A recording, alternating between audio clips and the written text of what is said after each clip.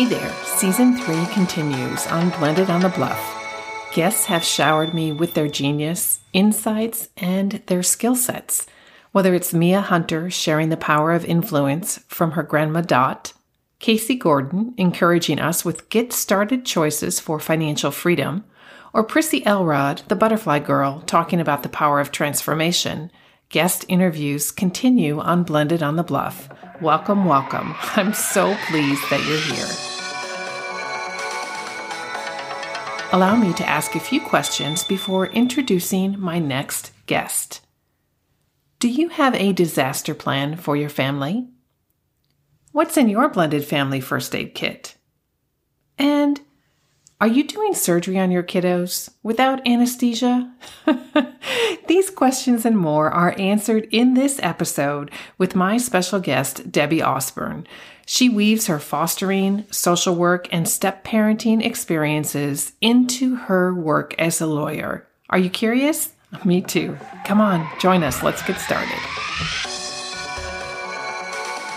All right. Hey there, everybody. This is Jen Rogers, host of Blended on the Bluff, and I am pleased to introduce my next guest. We are wearing matching outfits today. The lady in blue, introduced by the lady in blue, is Debbie Osborne. She's a social worker turned lawyer. And you may be wondering, what are we going to talk about today, and how does this relate to stepkids and blended families? So, Debbie, welcome. So pleased to have you.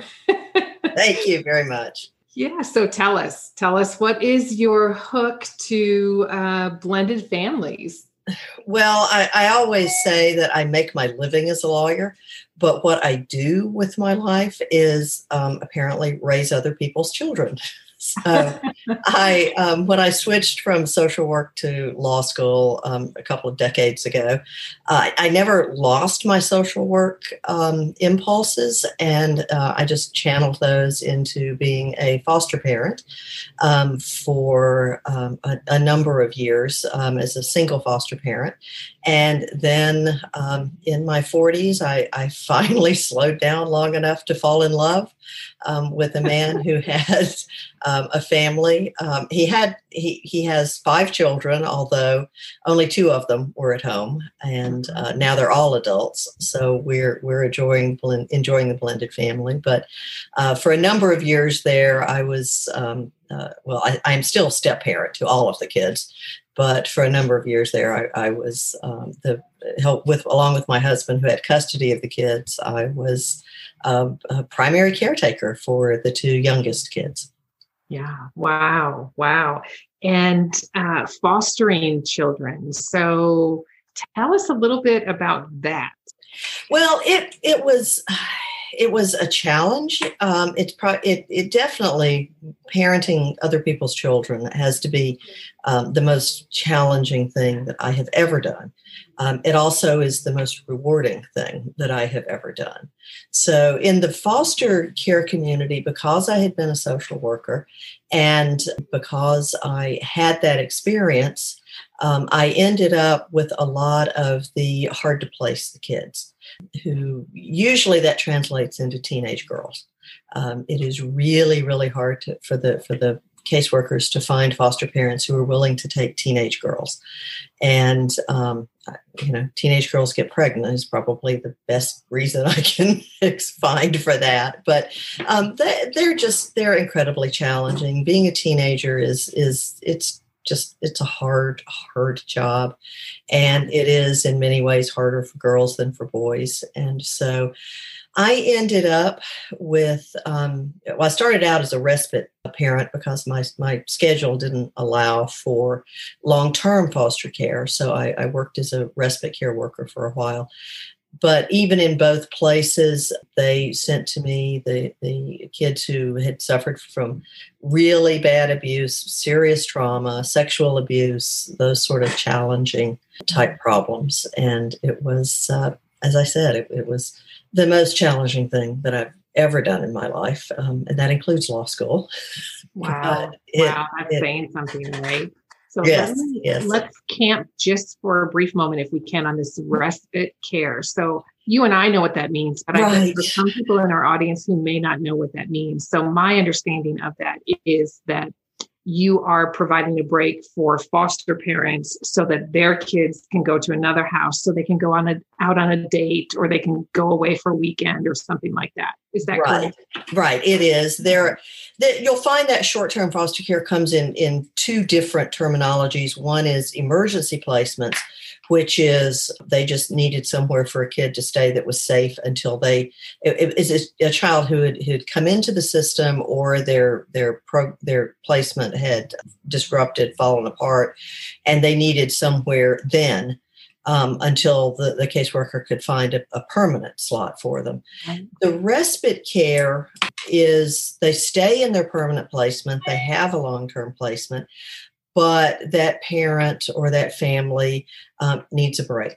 And so usually it was on the weekends, I would take the kids for the weekends to give the parents, like you said, a chance to go out of town, to go on a date, to just have a break from the responsibilities. There were a couple of placements that I had that the foster placement that they were in was not working out. The child needed a much more what they call therapeutic foster home parent who's been specially trained to deal with particular problems.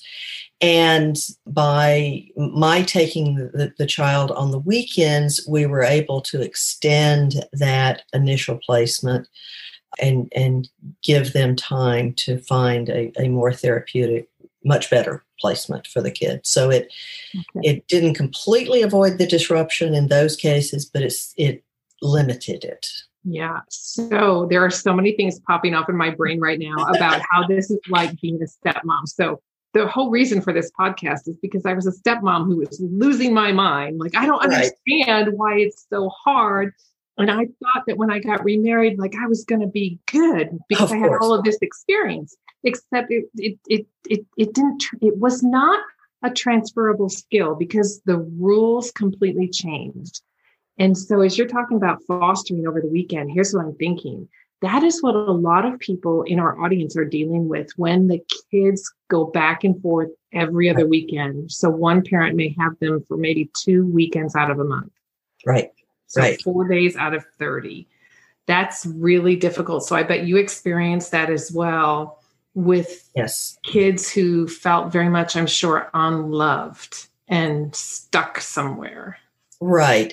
Well, the major thing that I learned from being a foster parent that was transferable to being a step parent is that we're not the people who are supposed to be in the kids' lives. And from the kids' perspective, we are not supposed to be there. They know on a level that goes beyond logic, and it's almost primal, deep in their psyche. They know they are supposed to have an intact biological family. And when they don't, it disrupts them and sets up a lot of cognitive dissonance for them. So even though I would say that working with stepchildren, we don't think of them as having suffered trauma, they actually have. There was the groundbreaking 1995 study in adverse childhood experiences that looked at a lot of things that I saw with my foster kids: neglect, abuse, those sort of issues. But we often forget that losing a family member through divorce was on that list as well. Mm-hmm. And that no matter how good the co-parenting, no matter how amicable the divorce, no matter how wonderful we are as foster parents, it is just not the way it's supposed to be. And it's hard for the kids to get past that belief that if the world worked the way it should, we wouldn't be involved in their lives. And so we just have to understand we're not the people who are supposed to be there, and that's okay. Yeah, so. That reminds me of what you said when we first got together. We always get together ahead of time and have a conversation. Right. And you said you would tell your 30-year-old self that you probably would not have the nerve to do it. Yes. That is true. If I knew now how challenging and how heartbreaking it could be, I'm not sure I would have the nerve to start. I'm glad I did. Understand, I am very glad I did. But sort of like that picture of Christ in Gethsemane, knowing what's going to happen, the 30-year-old me probably would focus too much on what I was going through and not the outcome. Yeah, I'll tell you what, I actually think I spent the first year kicking and screaming over my own pain, that I didn't understand why I was being forced in this situation. I had no idea it was going to be so difficult. It was like every other week I had this schizophrenic kind of personality. I didn't even know who was going to show up because I was a completely different person when the kids were in the home, when the stepkids were in the home, and when they weren't. And so there was a huge identity crisis. And it was a big, big struggle for me, and took me several years actually to begin to understand. And then through this podcast, how what God has been teaching me is that the focus is not on you, Jennifer. The focus is about the role of stewardship that we've been called into as far as parenting the kids. Right. And that reminds me of something else that you said that I love. And we might say this more than once while we record, but you said that as parents, we have the impulse to do surgery without anesthesia. Right. Yeah. Talk about that. Well, and part of that is my personality. I'm very left brain. I understand emotions and I have emotions, but it's not what I lead with. I think that's one reason when I commented that law school was much easier for me than raising kids, is because law school was a purely intellectual exercise, and that's my comfort zone. So it's very tempting when I'm dealing with my kids to just give them the logical answer and just drill down to, well, this is what's really going on. And the problem with that is I can't just brush aside all of those emotions. My sister, who is has been a school counselor and now is a psychology professor, has always joked that I'm from the rip off the Band-Aid school of therapy, and that my therapy sessions would probably last 10 minutes, saying, okay, we've established you make stupid decisions, so stop making stupid decisions. And we're done. And it doesn't work that way with kids. You have to, or anyone who's highly emotional, you have to acknowledge their emotions and what they've been through and the trauma and where they're coming from. And sometimes you just have to say, I don't really understand this. I will keep trying. And in that sense, recognize and validate where they're coming from. And you have to do that, and then you can start working towards a solution. And that does not come naturally to me because frankly, it takes a lot of time. And I have always joked, God never gave me patience because he didn't want me to waste time. So I just have to realize that time is part of the healing process. Yeah. As I've been studying different techniques in relation to coaching, that is the biggest thing, that I'm on the edge of my seat. Like, oh, I can see where you need to go, but I can't tell you. I'm not supposed to tell you. But if I could just tell you, then we could just cut to the chase. So you and I are cut. I mean, we're in blue together, cut from the same cloth, because it is very much, why are we, quote unquote, wasting time here? And yet I do think that there is a lot for us to learn in the waiting as well. Yes. And I think maybe the humbling part is that maybe our idea is not the best idea. Right. And that is the hard part. Yeah, that is the hard part. That is why we need forgiveness, right? And mercy. A lot of mercy. Yeah. Well, I tell you what, one of the other things that we talked about was chasing our children. And so in this responsibility of stewardship as parents, whether we're blended or foster or biological, or maybe even just babysitting. Yes, babysitting too, this would apply. Chasing the children. Do we chase our children? And this is, I think, was really in the context of one of your older kids running away and coming back. And then that led us to a conversation that most always comes up when we talk anything blended, and the importance of establishing boundaries. So would you share what you're able to impart with us in relation to that experience of chasing a kiddo and the boundaries that you recommend looking back? Right. Well, there is, you're dealing with two things that sound competing, and there are two truths that are in opposition, but we have to hold them at the same time. One is the idea of unconditional love and one-way commitment with kids, the sense that we're the adults, we're the ones building the relationship. We have to be willing to make a one-way commitment to this child, regardless of how they treat us, regardless of what they do, and be willing to be there for them. I use the analogy of you just have to learn to be like gravity. Kids may not like the law of gravity, but it's there, and they can do what they want, but they'll have to come back to deal with the law of gravity eventually.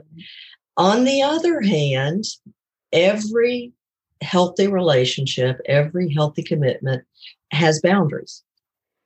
The analogy I use is my husband and I promised to love each other and stay married until death do us part.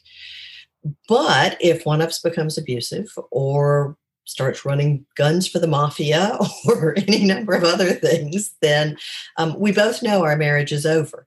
Now, as adults, we don't have to verbalize that. We just know it. We have enough life experience to know it, and we believe we know each other well enough to know that those deal breakers are not going to come up. And so, we were willing to make that commitment. Our kids don't quite have that level of life experience. And particularly kids whose biological family has broken up for reasons that they don't understand. And some of that is because their brains just aren't developed enough for them to understand it. So it's all very mysterious. And then if you have kids who are moved back and forth from mom to dad, or foster kids who are moved from one placement to the other, it starts looking to them like the common denominator is them, and they don't really know what causes that. So it can create a lot of insecurity. And that's why I think that we have to, first of all, we have to decide what our boundaries are. And boundaries within the commitment, and then the boundaries at which point the commitment will end. And we have to find ways to clarify those. My foster kids and my respite kids, I was always very clear. If you do anything to harm yourself or someone else, that's beyond my skill set. I will have to tell the caseworker they have to find somewhere that can lock up the knives and keep you safe. Mm-hmm. So that was a hard boundary with a big consequence. Within the relationship, just another example is I've over the years, how it goes. You have fewer boundaries as you get younger, and then when you get older, you start thinking, well, heck, I don't have to put up with this. So one of my longtime boundaries has been I don't let people curse at me. If my kids start using words and slang and things, talking to their friends or describing situations, I just, you pick your battles, and I kind of let that roll. But when people start directing it at me, the consequence is I end the conversation. And I learned that as a lawyer, because when I was coming through as an associate, it was actually considered quite okay for the senior lawyers to yell and cuss. And I just learned how to say, obviously you're very upset. I'll come back when we can have a more rational conversation. Right. And so that's a boundary within the relationship, and the consequences is very clear. Now, it doesn't change how much I love the kids or how much I care about them, but it is a hard boundary on the limit, on my willingness to interact with them. Yeah. Yeah, that's so good. I'm thinking about how when kids come in the family, when we don't have any experience with them, Right. that there's a lot of times that we give more grace to strangers than we do Yes. to these kids that have come in. And I think it's because when they come in, they're bumping up against your norm and they're changing the dynamics of the place. And it's never what you really expect it's going to be. And then your interaction with your spouse has changed because now you've got to figure out what your boundaries are, because you and I know that when you are in this starry-eyed love affair phase, there's no problem. Everything's going to be great. It's beautiful. We're gonna move in together, and we're gonna have our Brady Bunch squares, and everybody's gonna look up and down and around, and it'll be great. And in 30 minutes, it's all good. It's over. and then this rational, intelligent person that I'm madly in love with disagrees with me. And doesn't see things the same way I do. And how is that possible for him to be so rational and so intelligent and not see how right I am? That happens in my house too. Yes, it does. And when it involves the kids and my husband and I, we came from different perspectives, and our conversations, disagreements, came down to, there were lots of variations on a common theme, but the theme was him saying, I've raised 5 kids. And my response was, I've parented traumatized kids. That's different. And we just kept locking horns on, was this a matter of trauma, or was this a matter of will, or just a matter of, was it a matter of won't or can't? And those were what our, at least in my experience, those were the big disagreements. Yeah. And I'll tell you what, the only thing my husband and I fight about are the kids. That's all we fight about. Everything else. And I think that's where that's where, if we can grab onto that piece that says, yeah, actually, we are going to do things differently this time around. There is that, and it does show up, but it's so easy to focus on those things that are negative and that aren't going well. And it was interesting. Before I got married, my brother and I had a conversation, and he said, that the only thing you and your husband will fight about is the kids. And I sort of looked at him, and he said, because I'm a lawyer, I disagree with a lot of people on a lot of things. And he said, no, the kids will be the only thing you care enough about to fight with them. Yeah. And, 15 years later, he was exactly right. Everything else I'm willing to give in on because it doesn't matter to me. Yeah. So let me ask you, as a lawyer, when do people come to you? Do they come to you before they're in trouble, or when the trouble starts? Oh, after they're in trouble. Yeah. My law practice is actually representing youth organizations. So childcare centers, camps, private schools, foster care agencies, those groups.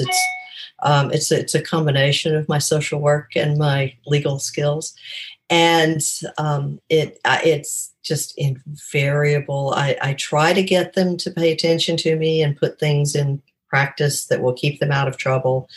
And they just want to save money. And, the joke among my colleagues, we have a saying of, you can hire me to do it now, or you can pay me twice as much to fix it later. Right. And so if I think about that on an emotional scale, Debbie, with our stepkids or with foster kids, that very much is the case. If we are willing to take the time up front when we're still all starry-eyed and all of that. Right. And to think about what kind of boundaries are we going to have. That's something that I'm incredibly passionate about as far as working with families to establish a framework for their household and to actually come up with a vision for their family so that they can cohesively move in the direction of what's important to them. But that love is so powerfully blind. And it's the same. When they're in trouble, when they're arguing over the kids, when they don't agree, when they've got a high conflict ex-spouse or any high conflict anybody that is impacting their home, then they want to figure out how to deal with it. And by then they're pretty aggravated with one another and struggling in communication as well. So it's no different in step family crises versus a crisis that a lawyer is going to respond to. That's right. And anywhere else, there's things you can put in place ahead of time. I call them in the book that I wrote and on my blog, I talk about a disaster plan. Just like the Red Cross has a disaster plan for hurricanes and floods. They know what they're doing because they have a plan ahead of time. Yeah. With our kids and our family, we can try to foresee some of the problems. And one of the stories I have, I ran across, I stumbled into this with one of my foster daughters one night who, long story short version is I found her outside on our porch at midnight with a strange boy that I had never met. And as she was trying to explain it to me and, how kids do, I just said, no, you are grounded until you're 35 and we will discuss this tomorrow. And when we discussed it the next day, I was much calmer and we were able to talk it through. She made the comment that statement actually had reassured her that she knew I was angry, but that I also knew I was angry. And that the sheer scale, until you're 35, kind of reassured her that there would be a more rational consequence coming later. And so I have sort of learned they're just things that I go to in the moment to serve as a placeholder and to give me time and to keep the kid in an emotionally stable place. And then we'll all come down and come back and discuss it later.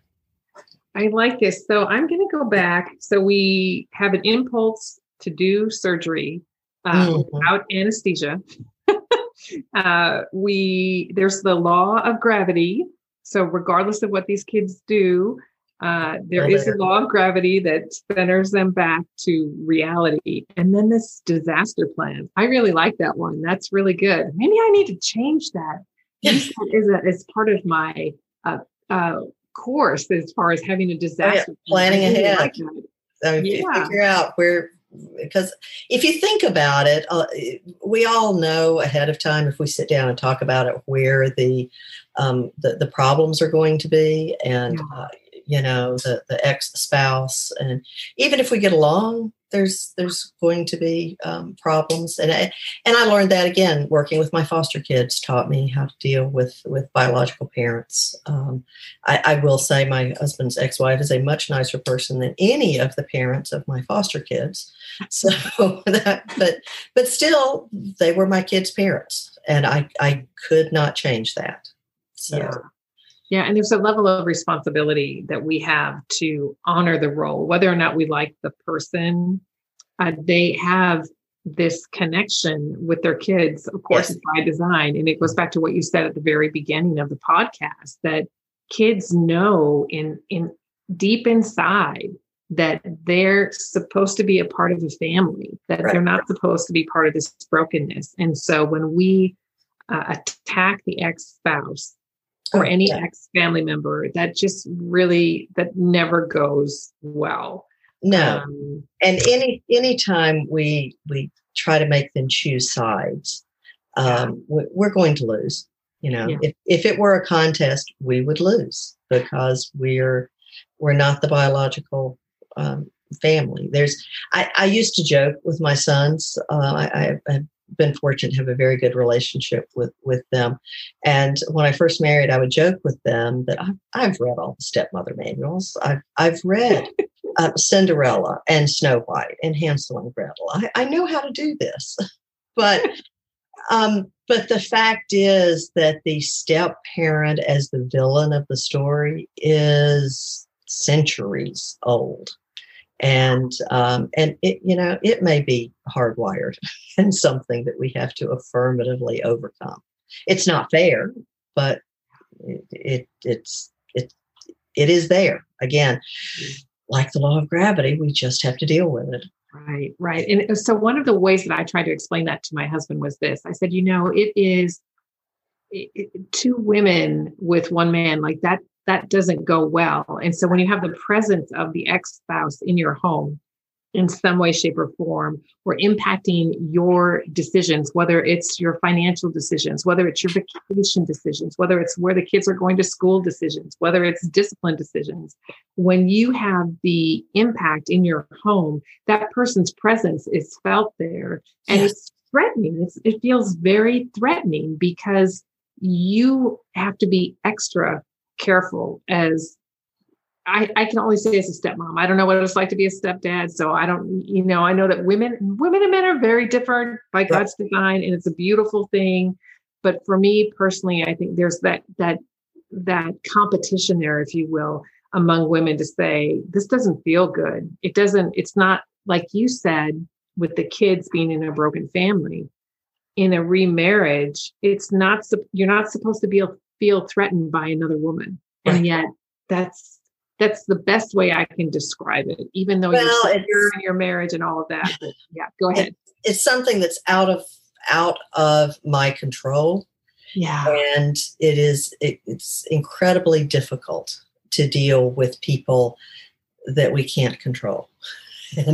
And like you said, they are a part of our relationship, and we just have to figure out a way to deal with that. And this may lead me to one thing that I think is incredibly important. Part of being part of the law of gravity is we have to make our marriage our number one priority, because I think the most important thing we can show our stepkids is how to keep a marriage together. By definition, they have not seen that. And that was one thing, as a single foster parent, my kids never saw a functioning marriage from the inside because I was single. Mm-hmm. So if we have stepkids, we have an incredible opportunity to show them how that works. And part of being the law of gravity is to just always be there. Yeah. When I first married, our youngest stepson he was convinced I was going to disappear, and he and I had bonded, and we got along very well. And but I was constantly picking up signals from him, needing reassurance that I was going to come back from my business trips and those kind of things. He actually once asked said, if you and Dad break up, can I come live with you? Which I found very flattering, but very sad, because he was just making preparation for the inevitable. And I gradually quit hearing that. And I asked him, he's an adult now, and I asked him one day what had changed that, had made him not fear that anymore. He thought for a minute and said, well, you hung around. Yeah. And I thought, there is power in hanging around and keeping the marriage together. And the statistics for second and third marriages are just terrible. 60 to 70% of them break up. Yeah. And it just causes more trauma for kids. Right. And this constant not knowing what's going to happen next. And so then I think it really sacrifices trust between them and their biological parents as well, because they can't trust what they say. And I think that's the biggest thing, the trust. It takes so much time. So what I heard from you when you went back and talked to your oldest stepson is it took time, that you had to keep showing up. And I think I want to mention that again for blended parents out there to let you know that if you're busy banging your head against the wall, we get it. We've done it too. And things have not gone our way, and we don't like the way things are going right now. And yet we still have the power of influence in the role that we have. And I think perhaps we want to change that role, yet we can't. We just simply can't. And so if we stop fighting that and start focusing on what we can do in our role, start loving our spouses and being committed to that marriage. I love that you said that. That's one of my soapbox issues, is that right. The unity, when I'm coaching stepmoms, it's a short-term thing, because the goal is that you got to get in here together, because you and I could spend years talking about these things, but if you and your husband are not in unity, it's not going to matter. And right. So definitely we can do short term, but the goal is that we want to get unity in the marriage. So I really appreciate you mentioning that. Thank you for sharing that. So you've referenced a couple times now that you've got this book. It's Raising Other People's Children, yes. What Foster Parenting Taught Me About Bringing Together a Blended Family. So tell us about this book. Well, it was the outgrowth of just talking to friends, foster parents and step parents, and sort of laying out the lessons that my kids had taught me and the things that I had learned, and the mistakes I had made. And the response that I kept getting back was, I'd never thought of that. And I've been doing this so long, and there's so many things that I have internalized, that when my friends just responded how much they appreciated it, I thought, well, I thought I was just sort of giving common sense. But when I thought back and started reconstructing, I realized that working with traumatized kids first and being a foster parent, actually had made it much easier for me to be a step parent, because I had already learned those lessons about not competing with their biological mother, and not trashing their biological mother, and keeping the kids out of our disagreements, and encouraging that relationship, and making a one-way commitment, but setting up boundaries. All of those things, engineering logical consequences with kids, and helping them navigate to adulthood. So I just, a friend of mine who had written a book kept nagging me, and I finally said, okay, yes, I'll put it in writing. And so next thing I know, I've got a book coming out May 25th, and it's just about, like I said, my life of raising other people's children, because I've never had biological kids. So my collection of, I joke, I have a collection of 7 kids and 10 grandkids through foster parenting and step parenting. Wow. So is there ever a time that your whole family gets together, all of your past parenting relationships? Have you ever gotten together? No, there's a lot. I did so many short-term kids and respite care, and I honestly, I deliberately never kept track of how many kids. So I'm not one of these people who can say, oh, I've taken care of 37 kids over the years. I had 2 long-term placements that we set up good long-term relationships with. Although, with traumatized kids, it comes and it goes. Right now, my husband and I have 2 kids between the 2 of us who are estranged and angry at us for reasons that we can't control. And right. You just cope with that. And so I don't want to say that it's all been peaches and cream, but on balance, it has been pretty wonderful. The kids that we do have good relationships with, we actually do try to once a year. Well, this year we won't be able to, but with COVID, we're hoping that we'll eventually be able to get back to renting a beach house once a week, and it gives a chance for my kids to get to know his kids because they live in different states, and they just don't have the relationship because they didn't grow up together. But they are good friends and can build the friendship. Uh-huh. Well, that's something we'll have to save that for another podcast to have a conversation around that. These adult kids, right? Being together and what their experiences are, because I know often they're told, well, you're older, so it shouldn't be so challenging for you as it is for the younger ones. And I have learned from my older children that is not true. No, they still have the results of the trauma and the spaces in their lives, and that they still need us to help fill in for them. Yeah. And I think the best way we can do that is to be that gravity, to be that law of gravity, and showing up and responding. Thank you for your transparency and sharing that you've got some hiccups in your step with some of your kiddos. You're not alone. You're not alone there. Right. There are times that I know Satan wants to use that against me. What are you doing a podcast when you've got this issue over here? And I just think, it's because of these issues that we have these conversations so that other parents know that they're not alone and that the journey is really challenging.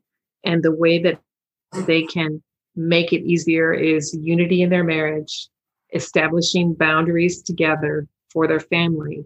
And again, I'll say this, that boundaries are more often to keep us in than they are to keep people out. We think they're to keep people out, but they're really for reminders for us that this is how we're going to honor our family. These are the values that our family has. And so those are really, really important things.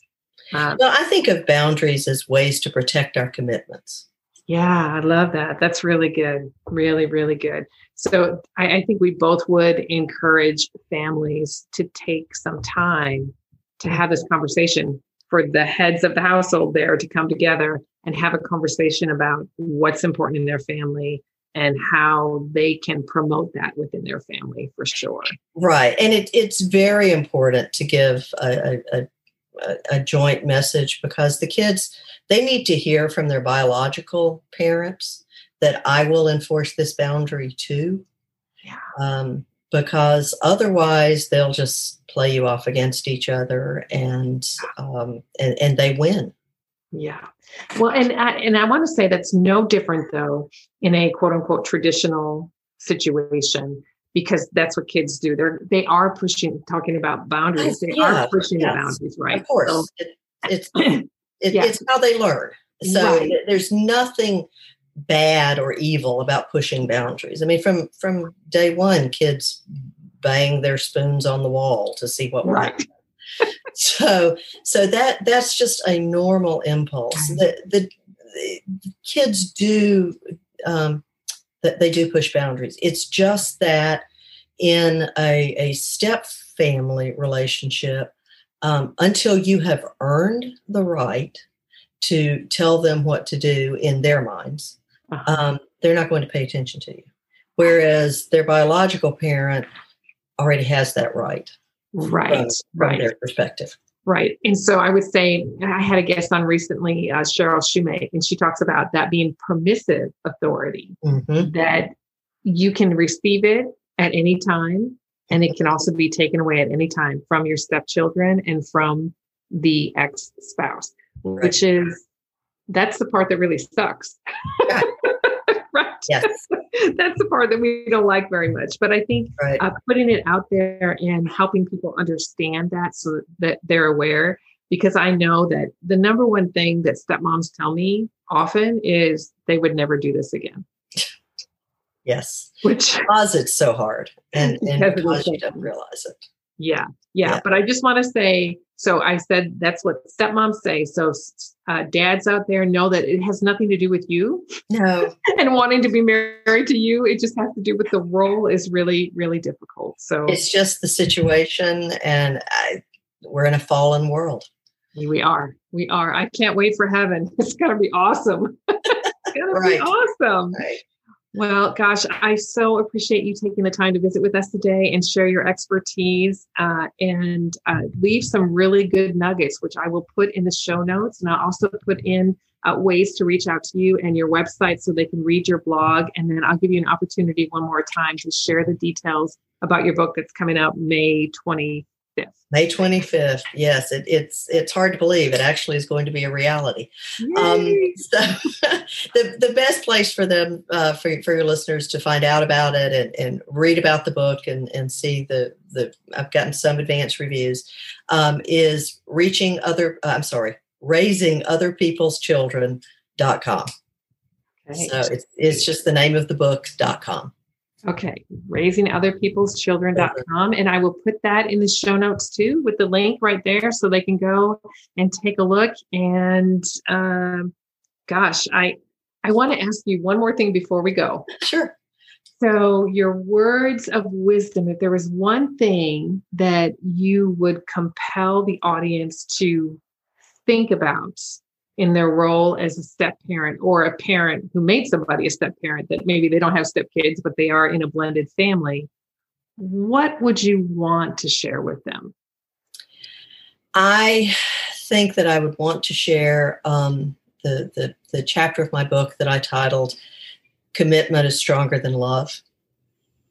You have to make the commitment, which is separate from loving each other.